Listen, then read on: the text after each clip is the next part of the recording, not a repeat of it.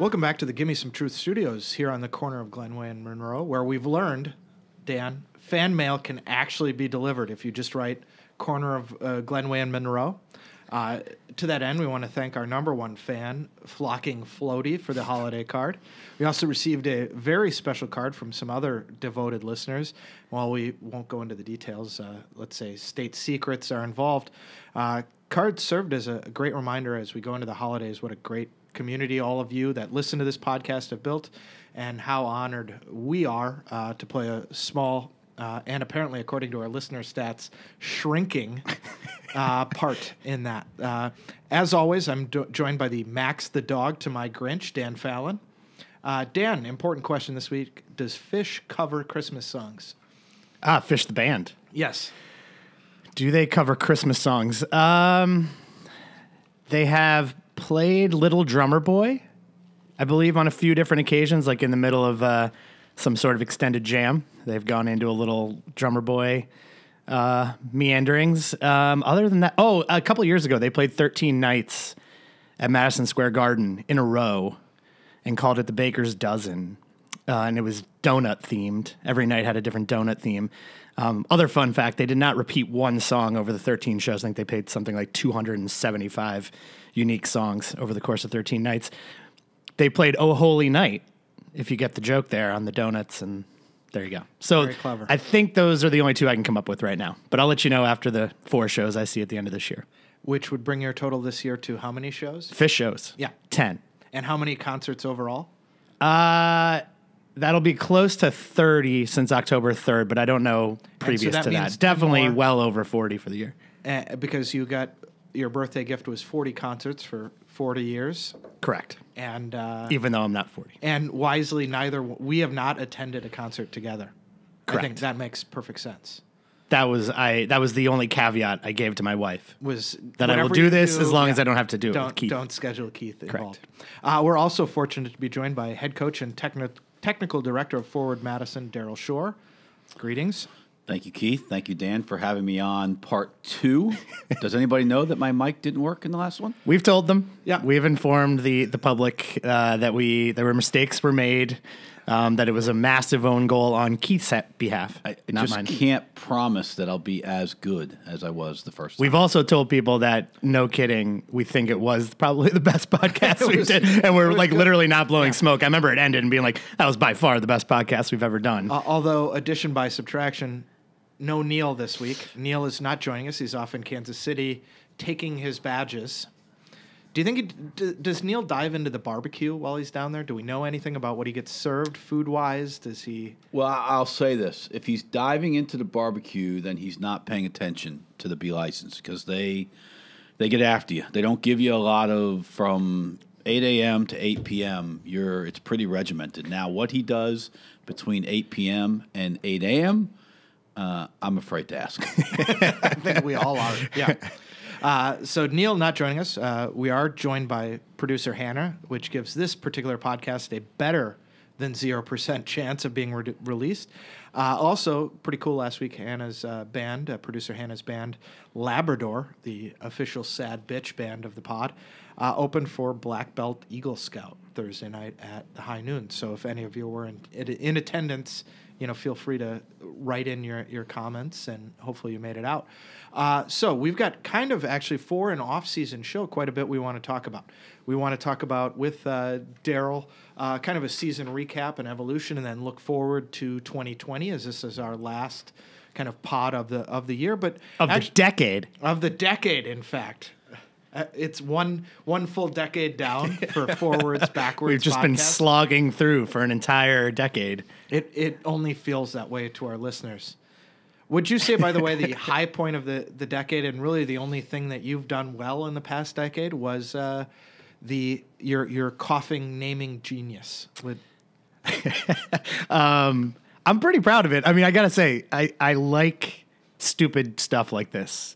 Like, I take a lot of pleasure out of, like, yes, I won the coffee naming contest. Like, that it has no tangible benefit to me other than I do get some free coffee. Thank you, Just Coffee. But, like, in the grand scheme of life, it's like, I got some free coffee. I would have drank coffee anyway. It's cool that I don't have to pay for it for about half of the year.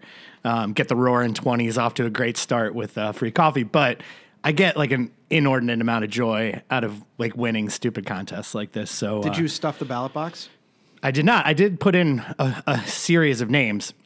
I think actually I saw you the night something at the team store. I mean, I spent literally minutes brainstorming and just firing off names. Thought a couple of them were pretty good. Thought a couple were pretty stupid. But yeah. And the winner was? Wake the Flock Up. Because Yep. I didn't think they were going to name a coffee Fuck Chattanooga. So I had to go with my Trademark. B choice. I think that's already been trademarked. That's really what was holding him back, was intellectual property. Flock Chattanooga. Yeah. So congratulations, Dan. You were visited by the Just Coffee Co-op folks and Yes. by Turbo, who Yeah. are no longer in a sling. No longer slinging. I made them some coffee. We did some tastings. Took a picture in front of my awesome Christmas tree. That's kind of exclusive content. We're breaking news.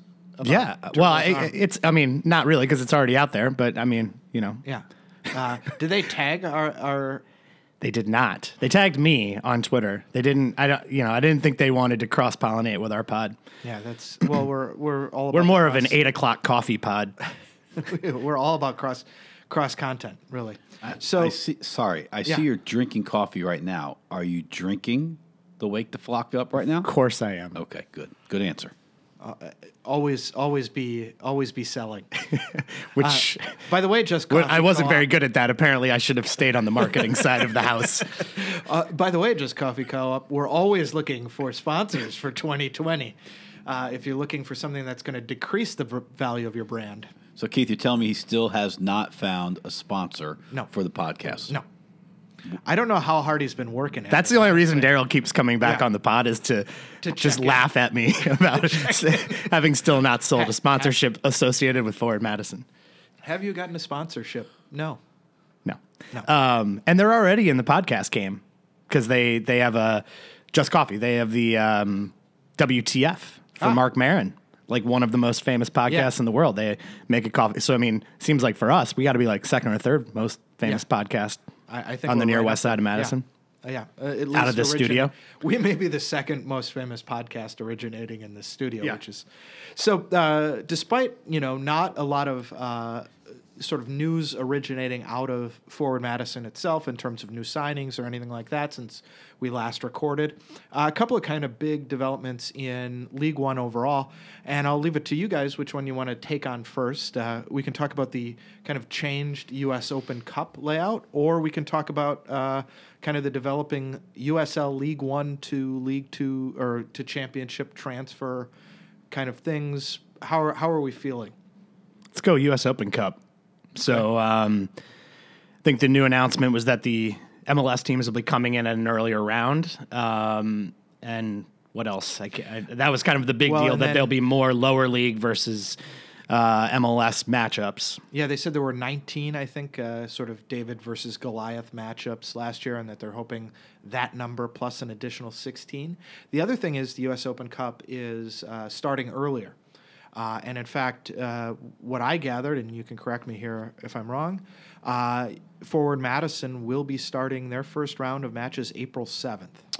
That's where they've led us to believe. Okay. So the good part about the Open Cup process is that they've gone away from the back-to-back weeks. So if you play April 7th or 8th, you won't play again then on the 14th or the 15th. You'll actually have 2 weeks in advance or 2 weeks after, which, one, gives you a little bit of time to sell the game if you're the host team, and two, it gives you a little more rest time. And for us, in the great Open Cup run that we made, which I think we'll get into later, last year, with our relationship with Minnesota, with the roster issues they were going through, we knew we weren't going to have their players in our Open Cup games, but we thought we were going to have them for our league games. That didn't happen in the first 2 months of the season. So we actually played 11 games in 33 days. And so that's tough. That's really tough. So I think the changes of giving you a little bit more of a break in between games is a positive. It's also us, League One, and the championship are coming in at the same time, which I think is a great opportunity for us, hopefully, to play a championship team earlier, but at the same time, maybe not play a championship team, play an amateur team first, and then knowing the next round. I think it's 11 MLS teams will come in the early stages, and then the next 9 or so come in after. So I think some of them come in the second round, and then the rest come in the third round. So how is that going to be for preparation for the team? Last year, that was right around the start of league matches for you guys. Is that going to make preparation a little bit tougher? Is it going to change anything going into preseason? Think a little bit about a bigger squad early in the year, anything like that? No, I don't think much changes. First game, and I think on Friday, they're going to come out and announce the home openers for every club in the USL League One. Heard it here first. Yeah, I don't think I'm breaking any rules by saying we start March 28th. We do start on the road. That much I can tell you here. I can't tell you who, but I can tell you we're on the road to start the season. It just basically means that you've got to have your group ready to go by week 1. We're gonna, be on the road, and then our hope is that U.S. Soccer rewards us from last year and gives us the proverbial two-sided coin and makes sure that we win the coin toss to host an Open Cup game. And I think it's only fair that we played our 3 Open Cup games last year on the road, that hopefully we get a home one to begin with, but probably just jinxed it by saying that I hope we get a home game. Fairness and equity is what's been going on in professional soccer for what you're hoping for is Manchester City. I was waiting for Keith to go there. What you would like, though, and you would hope U.S. Soccer one day will take homage to this, but in Germany, the higher team always goes on the road, and so that would be a great way to maybe change the Open Cup to where last year we went to Bavarians because they're an amateur team, we're a pro team. Yeah. So that made a lot of sense. Yeah. Granted, for us, it was Milwaukee. It was an hour and a half drive, but that's the way it should be. Then we had to go to El Paso. It would have been awesome if El Paso had to come to us. Regardless, we smacked them, so that didn't really matter. So, but that Beto O'Rourke. We got caught. We got caught going to St. Louis, which was our third game. And again, I referenced it before.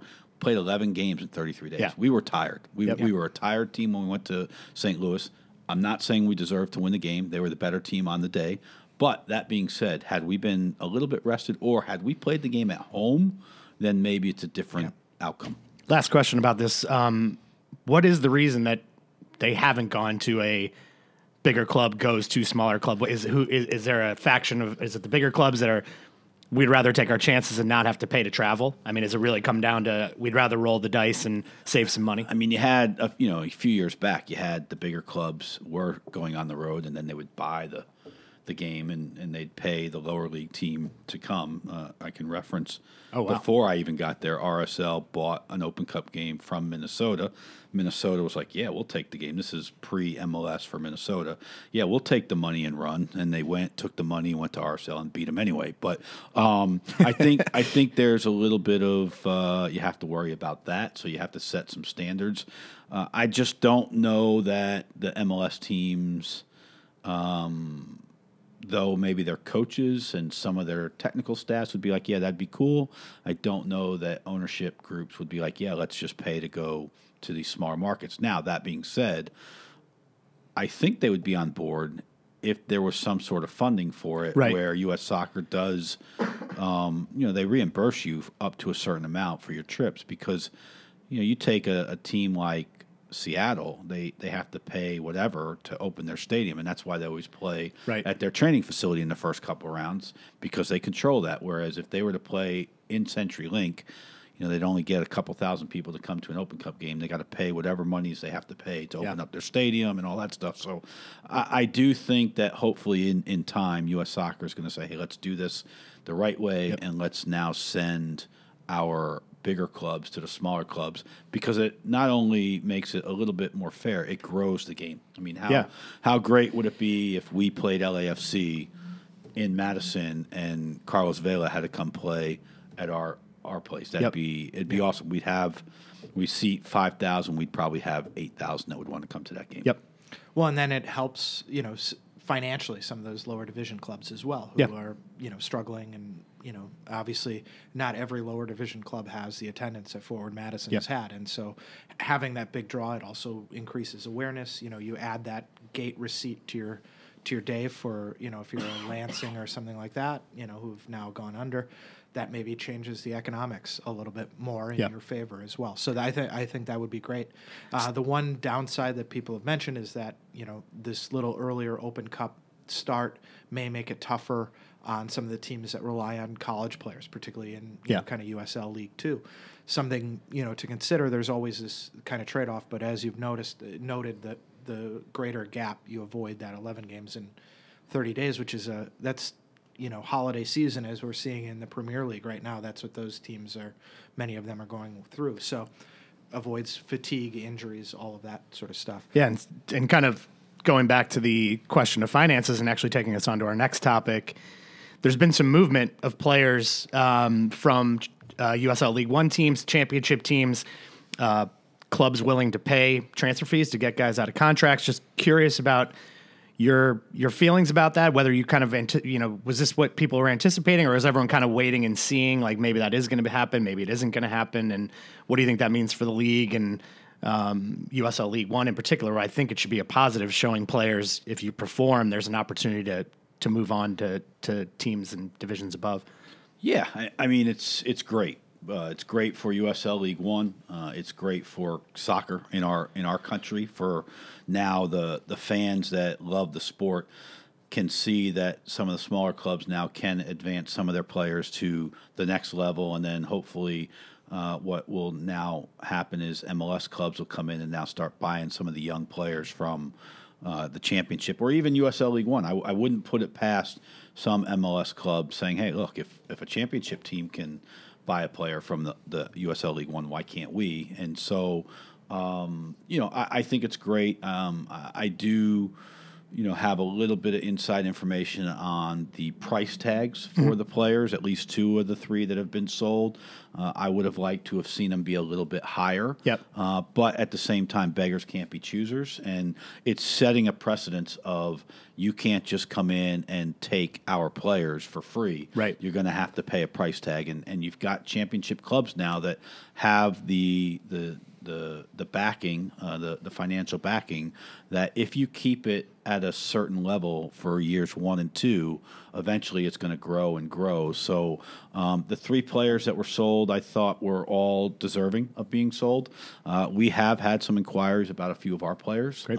So there's some possibilities, but at the same time, the 3 players that did get sold were a lot younger, I think, than guys on our roster.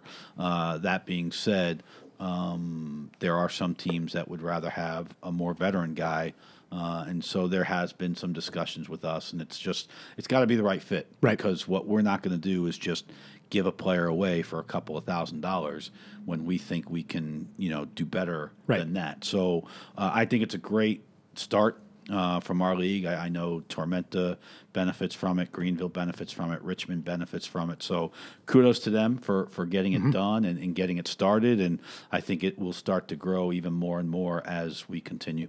Great. And this kind of highlights something I'm interested in as well. Your role really is not just, as we think of like a head coach, but you're also the technical director. So you have to also oversee the business side of things a little bit more. Looking at these transfers, you're a little bit more like an old-style English manager. And what I was kind of curious about is, as you've been going through this, has this given you any insight on kind of a bigger topic, which is when we've seen over the last couple of years, when these big old school English managers, I think of Alex Ferguson, I think of Wenger at Arsenal, have left, they've had a real hard time replacing them. We've seen these clubs struggle. And so what is it about that position, that you're occupying now here that makes it so difficult to replace, and what have you learned in this new kind of role?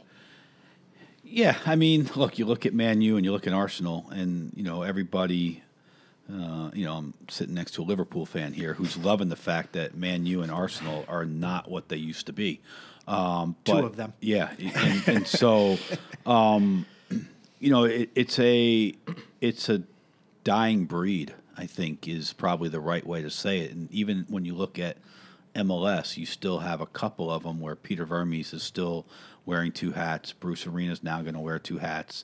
But then you look at, LAFC and Bob Bradley, even though he probably not by title doesn't wear those hats, he really does. And so he's got obviously Mike Sorber, who's his director of soccer operations, and then he's got John Thorrington, who was a good player and now has transitioned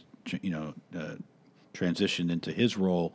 But Bob's still got a big pulse on who comes to his club and who what players they get and everything. And so I think it's important. We've always said, even when I was on the staff with the Fire, we never really had a technical director back then. But what we did is the coach always had a say in who he was going to coach. And so, there's a wish list that comes out, and you put your wish list together, and then you've got to prioritize that wish list. But then you've got to change your roles of, okay, I'm the technical director, so I've got to negotiate contracts and I've got to negotiate these things. But at the same time, after that's done and said, you've got to now turn around and now manage that player and coach that player. And so with Peter leaving, it becomes a little bit more unique from my side of things. And so the way we did it last year was I identified the players with Peter, but I let Peter handle all the contracts. And so I was removed from those discussions, which I still feel is important, because I don't want to be the guy that nickels and dimes a kid for $100 or $200 a month, and then turns around in my next breath and says, "Go run through that wall for me." So it's a hard balance. Yeah. So the unique thing here is now with Connor Koya, obviously owner, taking over a little bit of Peter's responsibilities. We've got a dialogue now where if it's a contract situation where I don't think I want to handle it, I think it's going to get a little messy, then I'm going to just put it on his hands. I'm going to let him become the guy that deals with the contracts. And then I'll deal with the player itself. But that being said, it's not been difficult. It's not the first time I've done this. When you work in lower league soccer, it becomes a norm.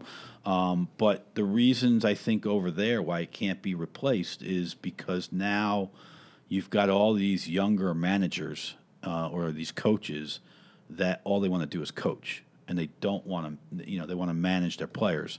But they don't want to have a say in what players are brought in. And for me, you can't be successful as a coach if you don't have a say in what players are going to be brought in and what players aren't going to be brought in. I mean, but there is something to be said for kind of, I think what Keith was getting at is, or you said, the kind of, they're almost dinosaurs, the thought of like an Alex Ferguson kind of controlling every aspect of the club. They have a system, right? I mean, and maybe Red Bull Salzburg being a perfect example. They, Liverpool's about to sign another player from them. I think that's the fourth player that has come through that system that is now going to end up at Liverpool. So it's clear they've decided how they want to play and how they want to develop players, and then they find a manager who kind of fits that role, right? You're not coming in and tearing up the playbook every two and a half, 3 years, which is basically what Man United has had to do with managers who are very, very different. And I think kind of speaks to this new way of building clubs, right? Like we have an identity, and then we're going to find managers who kind of fit into that identity, with the caveat that, of course, they still should have control over the players that are coming in. Yeah, absolutely. And to be fair, Red Bull is probably one of the few clubs that does it club-wide, regardless of where. You got Red Bull Leipzig, Red Bull Salzburg, Red Bull New York, and all three of them, to a T, have the same concept of, we're going to go out, we're going to get the best young players that we have, and then after we get the best young players, we're going to develop them, and they're going to move them on. So, Tyler Adams goes from Red Bull New York to Red Bull Leipzig, and he's now one of the best players at Red Bull Leipzig when he's healthy. The plan probably is in 2 or 3 years, Tyler Adams will be playing at Liverpool, or Tyler Adams will be playing at, fill in the blank big club. Yeah, exactly. So, I mean, Salzburg and I mean, Jesse's unique because Jesse, somebody the other day texted me and said, "When's Jesse going to be Klopp's assistant?" And it was because Klopp was so complimentary of Jesse. But, I Were you on our group text? No, I wasn't. There was but some discussion about that on our group text the other day that he may be pipping Steven Gerrard to being Klopp's replacement. I think most of you probably know Jesse and I are pretty close. Right. I mean, we've got a history. I spent time with them at Leipzig last year when I went on my excursion over the world and yonder. Around the world in 40 days? Yeah, I still talk to Jesse, not as much, but we still, we're in communication once or twice a month. And so to watch what he's done, but that's what he built at Red Bull New York, and he believed in that. He believes in what they have to do. And on my drive over here, I was listening to the radio, and they're talking about the same thing now with college football, with the NFL and college football. And the reason they're wanting to go hire college football coaches to the NFL is because now all these quarterbacks are a part of a system, and they're doing well in the NFL. It's they want to take that system and put it in, but you don't have that in the old days of the NFL. It used to be, okay, you have a system in college, but when you come to the NFL, you're going to play this system. Right. And it's kind of the same in our sport.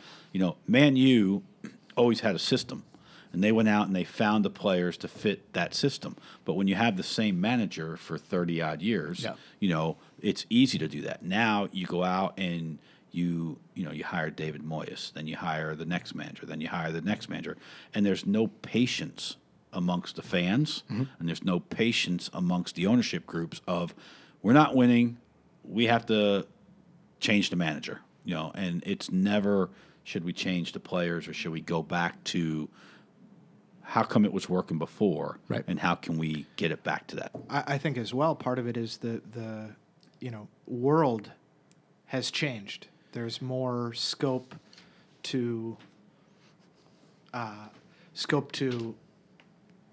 who people are recruiting from. I mean, when Alex Ferguson, started in the Premier League, first of all, his great technical innovation in terms of health and fitness was guys shouldn't play hungover.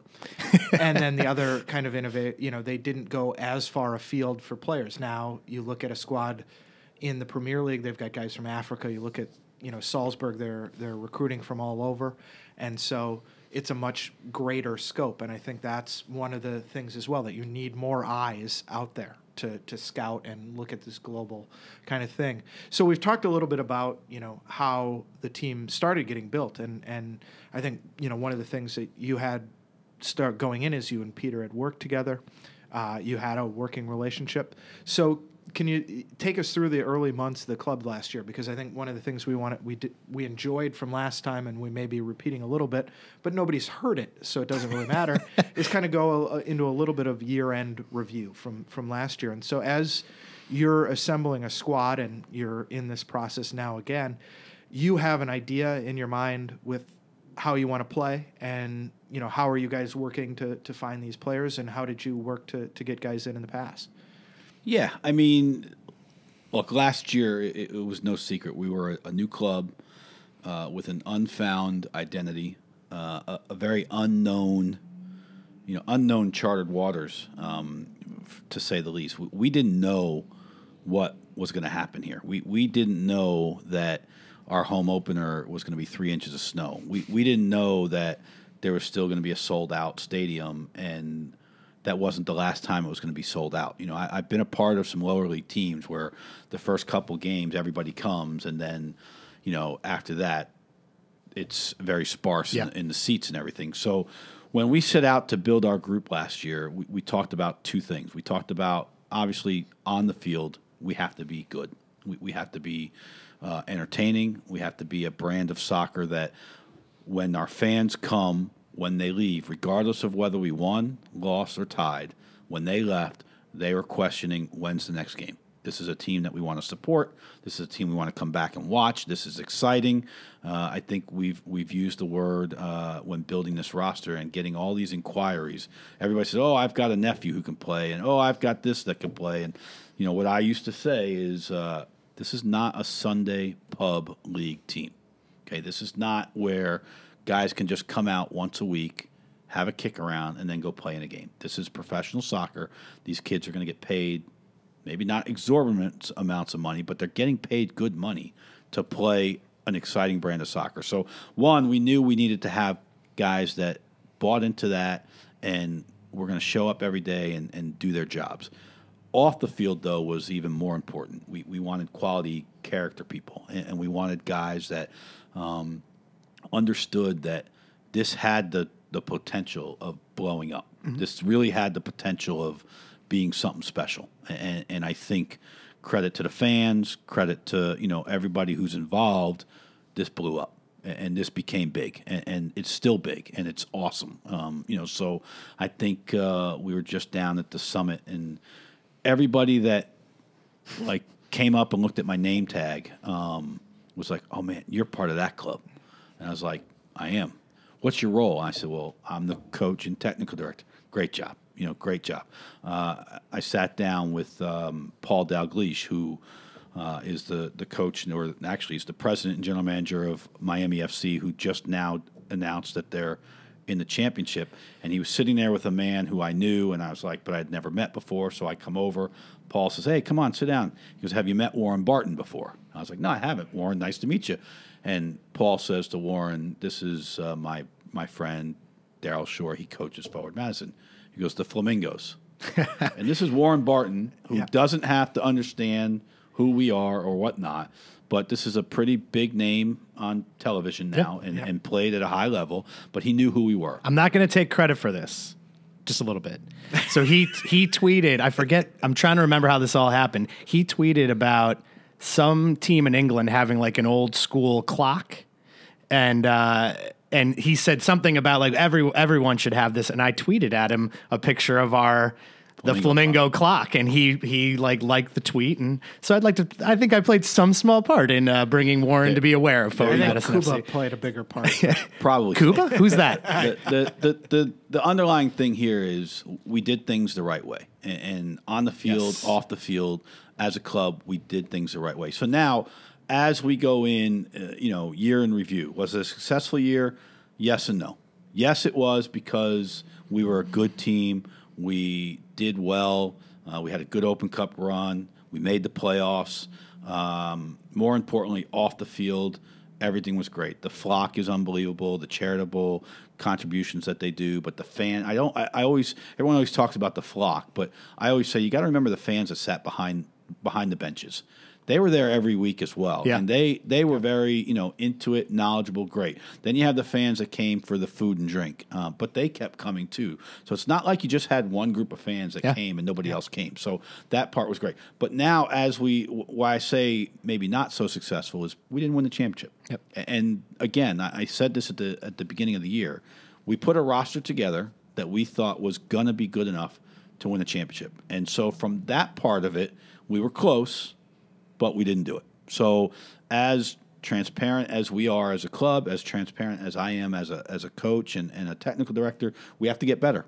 So we've made some decisions in the offseason to bring some guys back. We've made some decisions to try and negotiate with a few guys. And then we made some decisions to let a few guys go. And those are tough decisions, but now we are trying to find a roster that's going to make us better.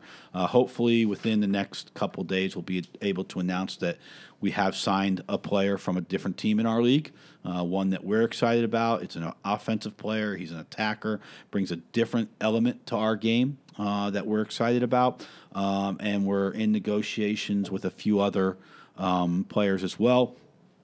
We, Connor and I, had the opportunity before Thanksgiving to head over to England. I think some people know about that. We've met with a championship team in England about a possible partnership. We're in negotiations right now about bringing one of their young players over on loan. Hopefully we'll be able to announce that before Christmas to give everybody a Christmas present. But it's a pretty special thing of what we, if we can pull this off, I don't think anybody else in our league especially, and I think Tampa's the only other team that would pull this off. But for us to be able to work with an English championship side who has aspirations of being in the Premier League sooner rather than later, I think would be a big coup for us. I think you should announce it on Boxing Day. Ooh, as a little throw a little Maybe bone to our holiday. English brethren. So you mentioned in your comments and earlier about the U.S. Open Cup, and one of the things I think that we all understood as fans is that the U.S. Open Cup was really important to the team and to the club. Why did you guys choose to prioritize that? And obviously, it'll be a priority again, as we talked a little bit about. What was it specifically about that you know? It's your opportunity to play the Giants. It's your opportunity to make a name for your club, not just locally but nationally. I was a part of a Chicago Fire coaching staff that prioritized the Open Cup, and the reasons were simple. It's your chance to win a championship, and there's only 3 championships you can win in each league, and it's your regular season title. It's your cup title, and then it's the Open Cup. And there's been 2 teams or 3 teams in the MLS era that have won it, Rochester and Richmond. Are we ever going to win an Open Cup? No, probably not. But we really wanted to get the furthest of any USL League One team, which we did. My goal was I wanted to bring an MLS team here in an Open Cup environment just to show our fans what it would have been like to have a Division I team here playing in a cup competition in a game that mattered, so our players can prove their worth. And so for me, I think it was important to put a lot of stake in the Open Cup. Plus, it's, at the end of the day, for the players, it's money. I mean, it's about money, and we don't make a lot of money. Our players don't make a lot of money, but the ability for them, if they go the furthest in our division, to win a prize, you don't win there's no prize money for winning the USL Championship. There's just, you say, hey, we're the best team in USL League One. We won the championship. The players have bonuses that we as a club give them, but USL doesn't give them a cash prize. So why not take the Open Cup and say, hey, guys, here's your cash prize. It's a dollar amount that you're going to win if you are the last League One team standing. And we were able to accomplish that. And again, it's one of those things where we wanted to prove that not only could we compete in the USL League One, but we wanted to prove that we would be able to compete against championship teams. The interesting thing about the U.S. Open Cup run was it took a little bit away from the USL League One run, just as you said, from fatigue, playing every week, playing midweek. How did that affect sort of the tactical approach that you took? I know, one of the things that you hear frequently when people talk about the Premier League right now, it's with Leicester. For Liverpool fans such as Dan and I, we've done way too much outside league talk. When Brendan Rodgers was in charge of the club in 13-14, they talked about how we didn't have that midweek match to prepare for. How did that affect, the training that you could do with the guys, the tactical preparations you could do for matches, having that much going on that quickly during that time? Yeah, it was tough. I mean, we counted on hopefully having our Minnesota guys. We didn't have them, so we had 17 healthy bodies for 11 games in 33 days. So it was really more about how do we manage the minutes and how do we Did you ever consider that maybe we should just pull up Dan? For about a half a second, and then I almost had a heart attack from laughing so much. So I would have had a heart attack. Yeah, period. So just the first minute out on training. Yeah. So the answer to that is no. Okay, good. But it was hard. I mean, it was hard, and I'd be lying if I didn't say it affected us a little bit. Once the season was over, we were going through a few things. I think it might have been Neil or someone else said, we were in last place. I said, yeah. I said, no, we weren't. He's like, yeah, we were in last place. Yeah. I was like, when were we in last place? I don't remember. I think it was like 1 week where I think we may have had some games in hand, but we were in 10th place. So, and I said to him, I said, but how many points out of the playoffs were we? And he's like, it was like 4 or 5. I was like, all right. So in a 10-team league, being 4 points out of a playoff spot, you're in last place, but you're able to get out of it. So we knew once the Open Cup run was over, once we were able to recharge the batteries, once we got our guys from Minnesota back, we knew we were going to be able to make a run. The one thing you didn't want to do was get in too big of a hole. Orlando got into too big of a hole by losing too many games early, and their season was done halfway through the season. Even though they were still good and they still had teams that they won some games. In fact, they beat us at their place. It was one of those things where they were just too deep and they couldn't dig out. Yeah, it's too many teams to have to jump leapfrog and too many things you need to have happen. So we kept it close there, but it was really more about not tactical training sessions, but regen sessions and just making sure that the guys understood what their roles were. And now it was, part of it was still what started slipping away a little bit was our discipline, our defensive discipline, where we wanted to defend, our concentration. We lost 4 games at home by 1 goal, like 1-0. I think all 4 games we lost at home were 1-0.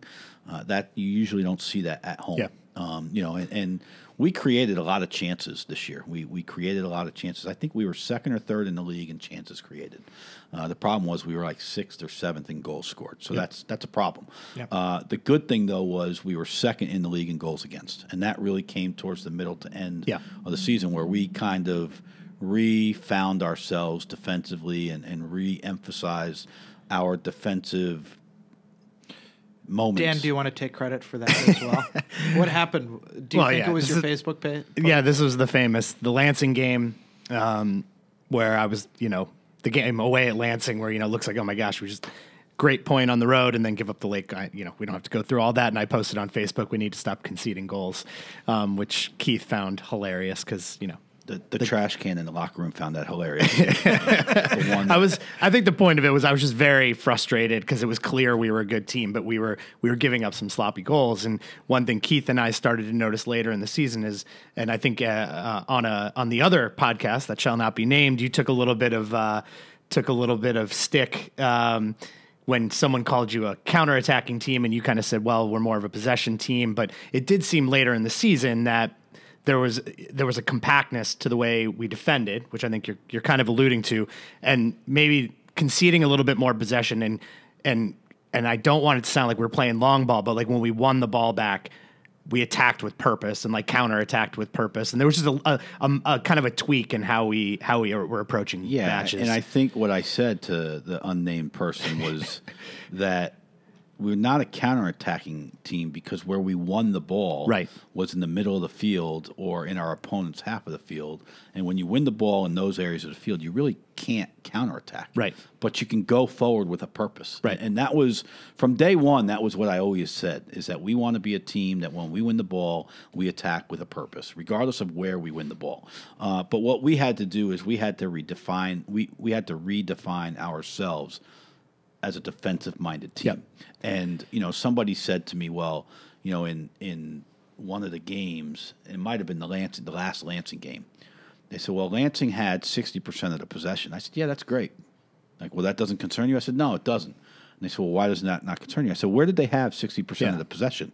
And they looked at me like I was an idiot. And I said, I think it was near second base. I said, second base, right where the field would come up. Yeah. But I said they had possession in their end of the field. Yeah. Who cares? Yep. Who cares if a team wants to possess the ball in their defensive third of the field? What that says to me is great. Have the ball all you want in the defensive third of the field. Because once you make one bad pass, we're going to win the ball in that area of the field, and now we're going to create chances. And so if it means, we want to be a possession team. Yes, we want to keep the ball. But if it means a team is going to have possession against us in their defensive third of the field, have at it. We're going to let that happen. The issues are if you tell me a team has 60% of the possession in our defensive third, then we're screwed. Yeah. We're in trouble. Yep. And that's bad. That's not a good thing. So very rarely did teams have possession against us in our defensive third of the field. Yeah. And it wasn't that we won it and just lumped it long No. and went. We had players that could play. And Well, and so I we did that. And I remember very early on, having met you before the season started, you kind of talked about wanting to play with essentially 2 10s, right? I mean, you wanted creative players sitting in behind your striker, and I think that having players like that makes it a lot easier when you win the ball back in the middle or the final third. You've got guys on the ball like Josiel and Don and Paulo who can kind of interchange. It also seems like when you landed on Eric in the 6 and JC in the 8, because there had been some moving, or JC had kind of played in the 6, I think, at different times. Yep. It seemed like once we kind of settled in on that midfield, the team looked much more kind of compact and able to defend. Yeah, we gave away a little bit in the possession part of the game with moving JC back up closer to the goal and having Eric as a 6. But what we did gain is a guy who was a destroyer and could win the ball. And Eric got better with his distribution as the year went on. But we knew all along the further away from the goal JC was, the harder it was going to be for us to create chances and stuff. We knew all along that JC needed to be higher up the field. We knew that.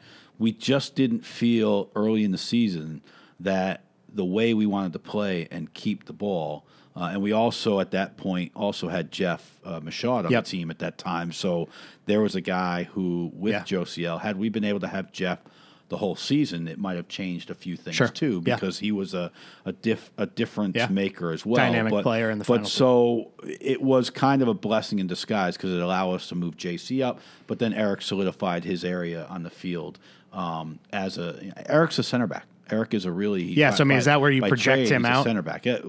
Hopefully. I mean, one of our offseason needs is we've said we want a 6. We want a true 6 that can do what Eric did, but also do what JC did. And that's not easy to find. Right. But in our discussions with Eric coming back for next year, he knows that ideally we'd like for him to be a center back, but we also now have the caveat of knowing that when we need him, he could play as our 6. Yeah.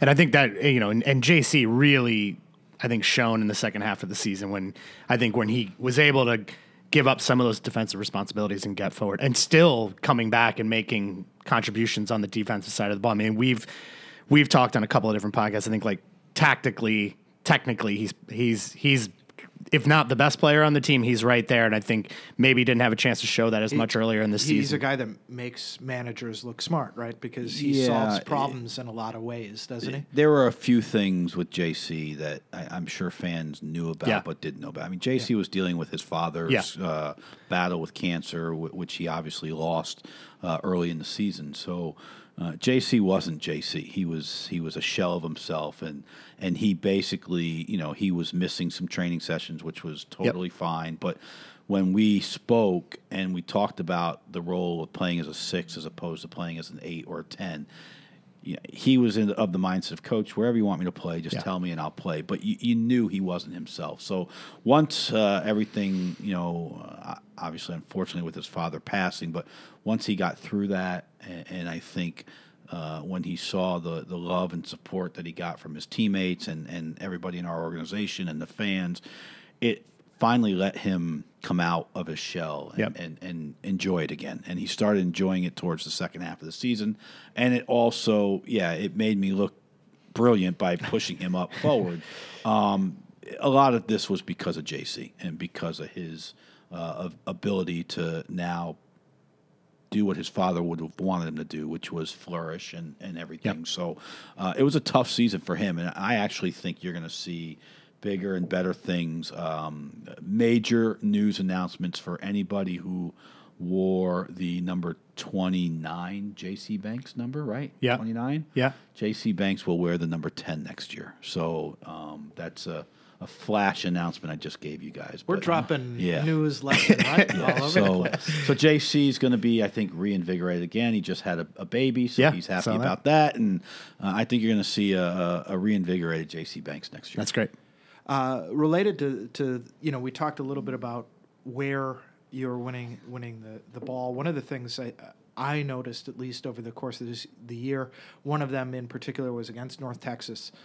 You opened up the match with kind of a high pressure situation, and then against Lansing, that away game. I mean, the way that they cut off supply in the midfield with kind of our wing outside mids or whatever you want to call. Paolo and Don dropping in and kind of cutting off supply in that. Were those natural evolutions? Was that a chance because you had seen teams already? I mean, everybody in the league was new, right, when you started the year. Was that ability as much being able to see how teams played against you and then put them in? Was it having the same group longer that you were able to add some tactical flexibility? And, is that going, or what are we going to see going forward from that kind of? Look, the longer you see teams, the more you see teams, the easier it is to scout them and try and figure out what their strengths and weaknesses are. North Texas, we knew at our field, we could suffocate them a little bit more than you could at their field. It was one of those where, especially when we played them the first time at home and we beat them 4-1, we knew that they were and actually that might have been when we were in last place and they were in first place, because everybody was so shocked that we beat them, and we beat them as well as we did. But we knew that they were a young group coming into a hostile environment. They hadn't played in a place like ours all year. They'd had their way with everybody because they could impose their way and their will on teams. So when they got to our place the first time we played them, we said, yeah, we're going to step up our pressure a little bit higher. We're going to put them under pressure. They were rattled. They were rattled, and they admitted as much afterwards. Yeah, they did. And look, at the end of the day, when we played them in the semifinal, for the first 55 minutes, we were probably the better team. And their coach even said, he goes, you guys gave us fits every time we played you. To their credit, they made a great tactical change by taking Pepe from out wide into the middle. One play happens, they score. Another play happens, they score. Game's over. Because when they were up 2-0, they weren't going to lose, regardless of what we could throw at them. We tried everything we had, but at the end of the day, the best team in our league ended up winning the championship. Yeah. So kudos to them. As far as Lansing went, and really the way we defended against Lansing was the way we defended probably the last 2 months of the season. Of we went away from putting Don and Paulo up higher with Danny or with Brian or whoever was our 9 and bringing Josiel back. And what we went more towards was our 9 and our 10 basically being the starting points of our defensive structure, and now having 2 good banks of 4, and now getting Don and Paulo to buy into being side by side with Eric and JC for the most part, knowing that when we won the ball, they could take off. Josiel would find a spot where we could play it into him or play it into them, and we'd be able to go with the way we play. Obviously, it helps when you had Carter and you had Christian that could get forward and into the attack. So really, it was kind of it's how we wanted to defend all year.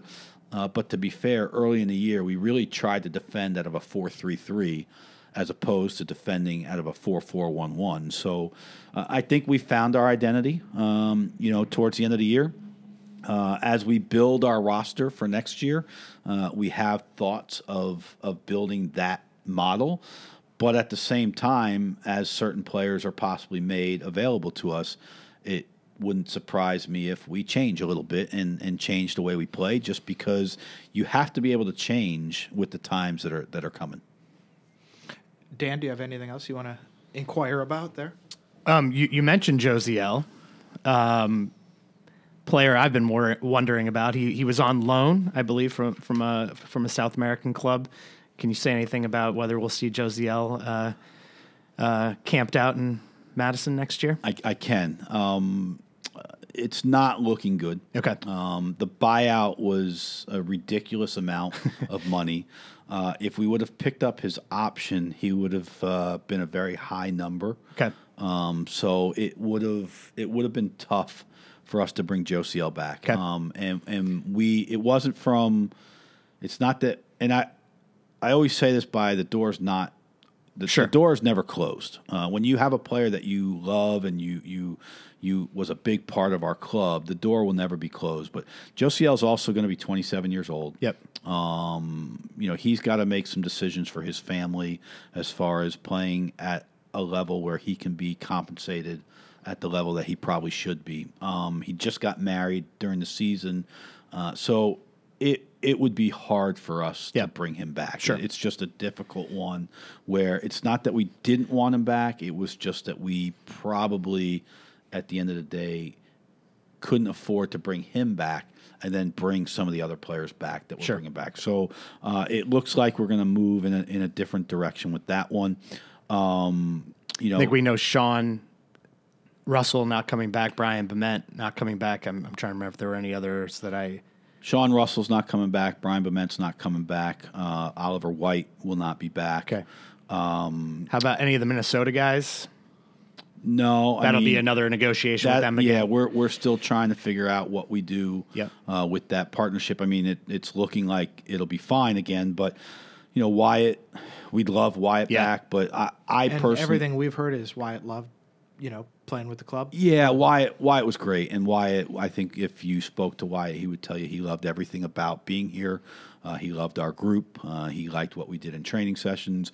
Wyatt needs to play in my opinion, Wyatt is an MLS caliber center back. He just needs a chance to play. I think that they will, depending on how he does in the preseason, they'll either try to get him out on loan in Europe somewhere, or they'll get him on loan to a championship club where it's maybe a little bit more, tougher, even though I would probably disagree with that. But just an environment where it's a bigger surface and all that stuff, playing in bigger stadiums and that kind of stuff. So, listen, Wyatt we take back in a heartbeat. Carter's out of contract. We've told Carter that if he wanted to come back to Madison, he's welcome back. I think, again, he's another one that I don't know if he has an MLS opportunity, but if not, there's probably plenty of championship clubs that would be able to pay him more money than we can. So we probably won't see Carter back. And then the last one well, Carter also has an economics degree from Duke, right? Is that Yeah, correct? I don't know if it was So on I the- think Goldman Sachs can play even more than Keith and I USL actually, I don't championship. remember if this podcast saw the light of day, but, I kind of thought a guy like Carter, this is probably one of those moments in life where you have to decide, am I going to keep playing soccer or am I going to go on and do something else? I've never met the man. I've never had a conversation with him, but, he had a contract at the highest level. They don't renew him. What do you do? Are you still passionate about trying to go down this road, or is it time to try something else? And he's got options, which, is great for him. Sure. I mean, listen, when I spoke to him, we meet with every player at the end of the year. So when I spoke with him, he still wants to play. There you go. This is what he told me, so that's great. Again, would have him back in a heartbeat, but at the same time, understand that if financially, probably not the best fit. The last one that I will announce, and it hasn't been made public yet. So again, you guys are getting the one is, but we Ryan Coulter will not be back with us. He has been presented an opportunity to move on to an MLS second team in a great position of same role as us. But it's with an MLS club to where he will be a goalkeeper coach and a goalkeeper. And we made Ryan a very good offer, what we thought was a very good offer. And this club came in and made him an offer that he couldn't pass up. And when I heard about it, I was pissed. And I was probably mad. And I owe Ryan probably another phone call, because when he called me to tell me, I was at the USL Summit. I was in the middle of something, and I kind of was short with him. Didn't mean to be, but I owe him a conversation of, look, we appreciate everything he did for our club. We appreciate everything he did for our fans. He'll always have a special place in our club's history and everything, but also with what he wants to do with his career, this was an opportunity that he couldn't pass up, and one that we support fully with him moving on. So, I mean, it's the problem sometimes in lower league soccer is the roster turnover. And you try to keep as many good ones as you can, but you're also going to lose some good ones along with the ones that you don't mind losing. I think pretty good spot there to kind of wrap up our conversation with Coach Shore. Let's wrap up on somebody leaving. Well, but we did get the teaser. We're going to have maybe a couple announcements before the holidays, some stocking stuffers of new players, and just want to say thanks again for coming back, because we totally botched things the last time, and this may have been even better than last time. And because there's no Neil. Yeah, can addition by subtraction, as I said.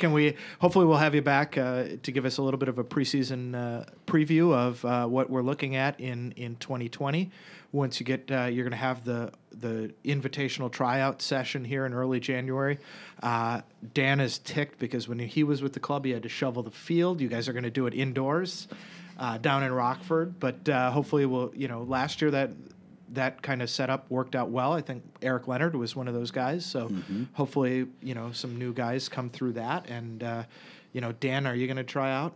No, I'm not. But your highlights are from pre-YouTube, I believe. Keith, this year you actually have to submit a video and your CV, and I don't even know if Dan's would make it past the cut of getting to the download section. So I would. I'm trying to think where on the chart of people reviewing CVs, who at Forward Madison. If it's Jason, I have no chance.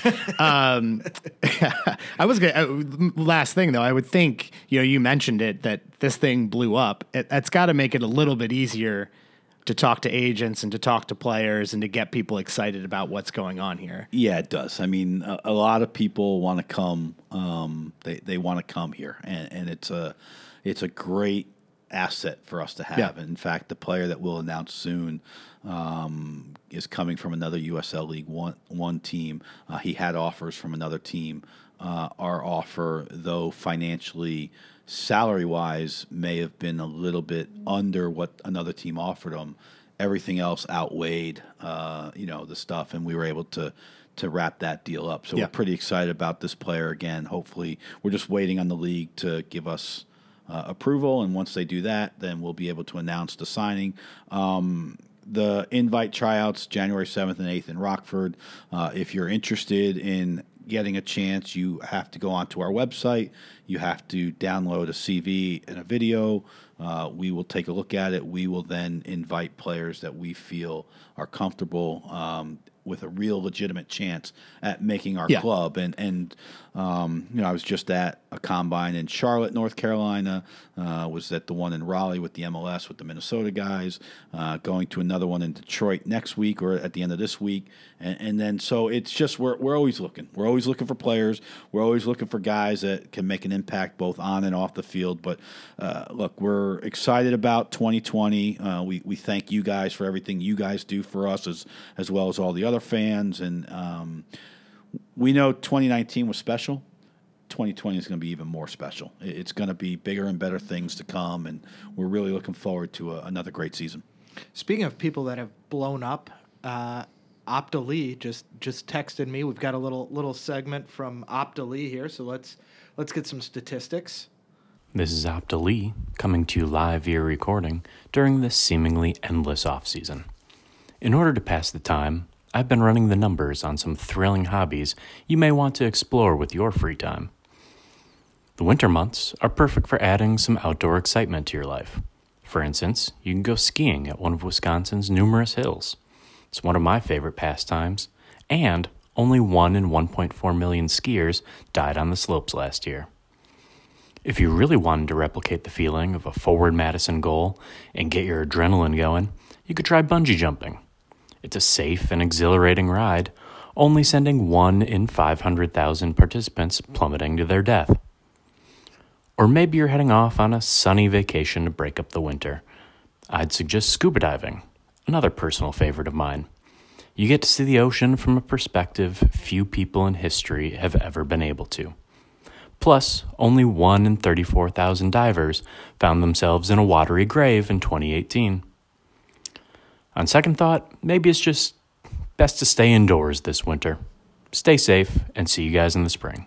Finally, Dan, any last words for this decade? I mean, a whole new decade of Forward Madison coming at us in 2020. It seems like the first decade went by in a year. It really, time just flew. But yeah, no, I think you're starting to see it on Facebook and whatnot. Like people are just kind of like ready for matches to start again. I mean, I think we were ready pretty much right away, but it is a little strange to go from having something be kind of every week, twice a week, and now it's just, I think people are just, I think particularly once we get through the holidays, it's gonna be like, okay, all systems go. Like when are we lacing them up? And I think it's one of those things that the winter months get pretty long, and that I think the light at the end of the tunnel is going to be fluorescent pink. Yeah, and I would vote for another school bus trip to Milwaukee to play in that dome at Marquette. That was a lot of fun. It still was kind of a seminal moment of the team, like where I was like, oh my God, there's 50 people on this bus to watch a scrimmage, basically. In an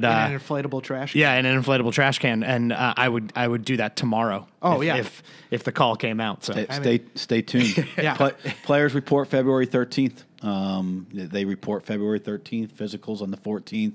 Here in Madison. Madison, testing starts on the 15th, and then hopefully we'll be able to announce soon. The plan is we're going on a little bit of a trip south to play a few games and start preseason. St. Louis again? Further south than St. Louis. We will play St. Louis. I can give you that game. We will play St. Louis on February 29th which will be a week before their season opener. So we will do that trip again, but hopefully prior to that, we're working on it right now. But it's looking like we're going to go a little bit further south. For South the first St. 10 Louis? days. It's a little bit east of South St. Louis. So stay tuned. Yeah, Collinsville. Paducah, that was Kentucky. Our opening tournament was Collinsville, Illinois, Easter weekend. That's where we'd start out. Are back you in the guys day. going to Mingo County?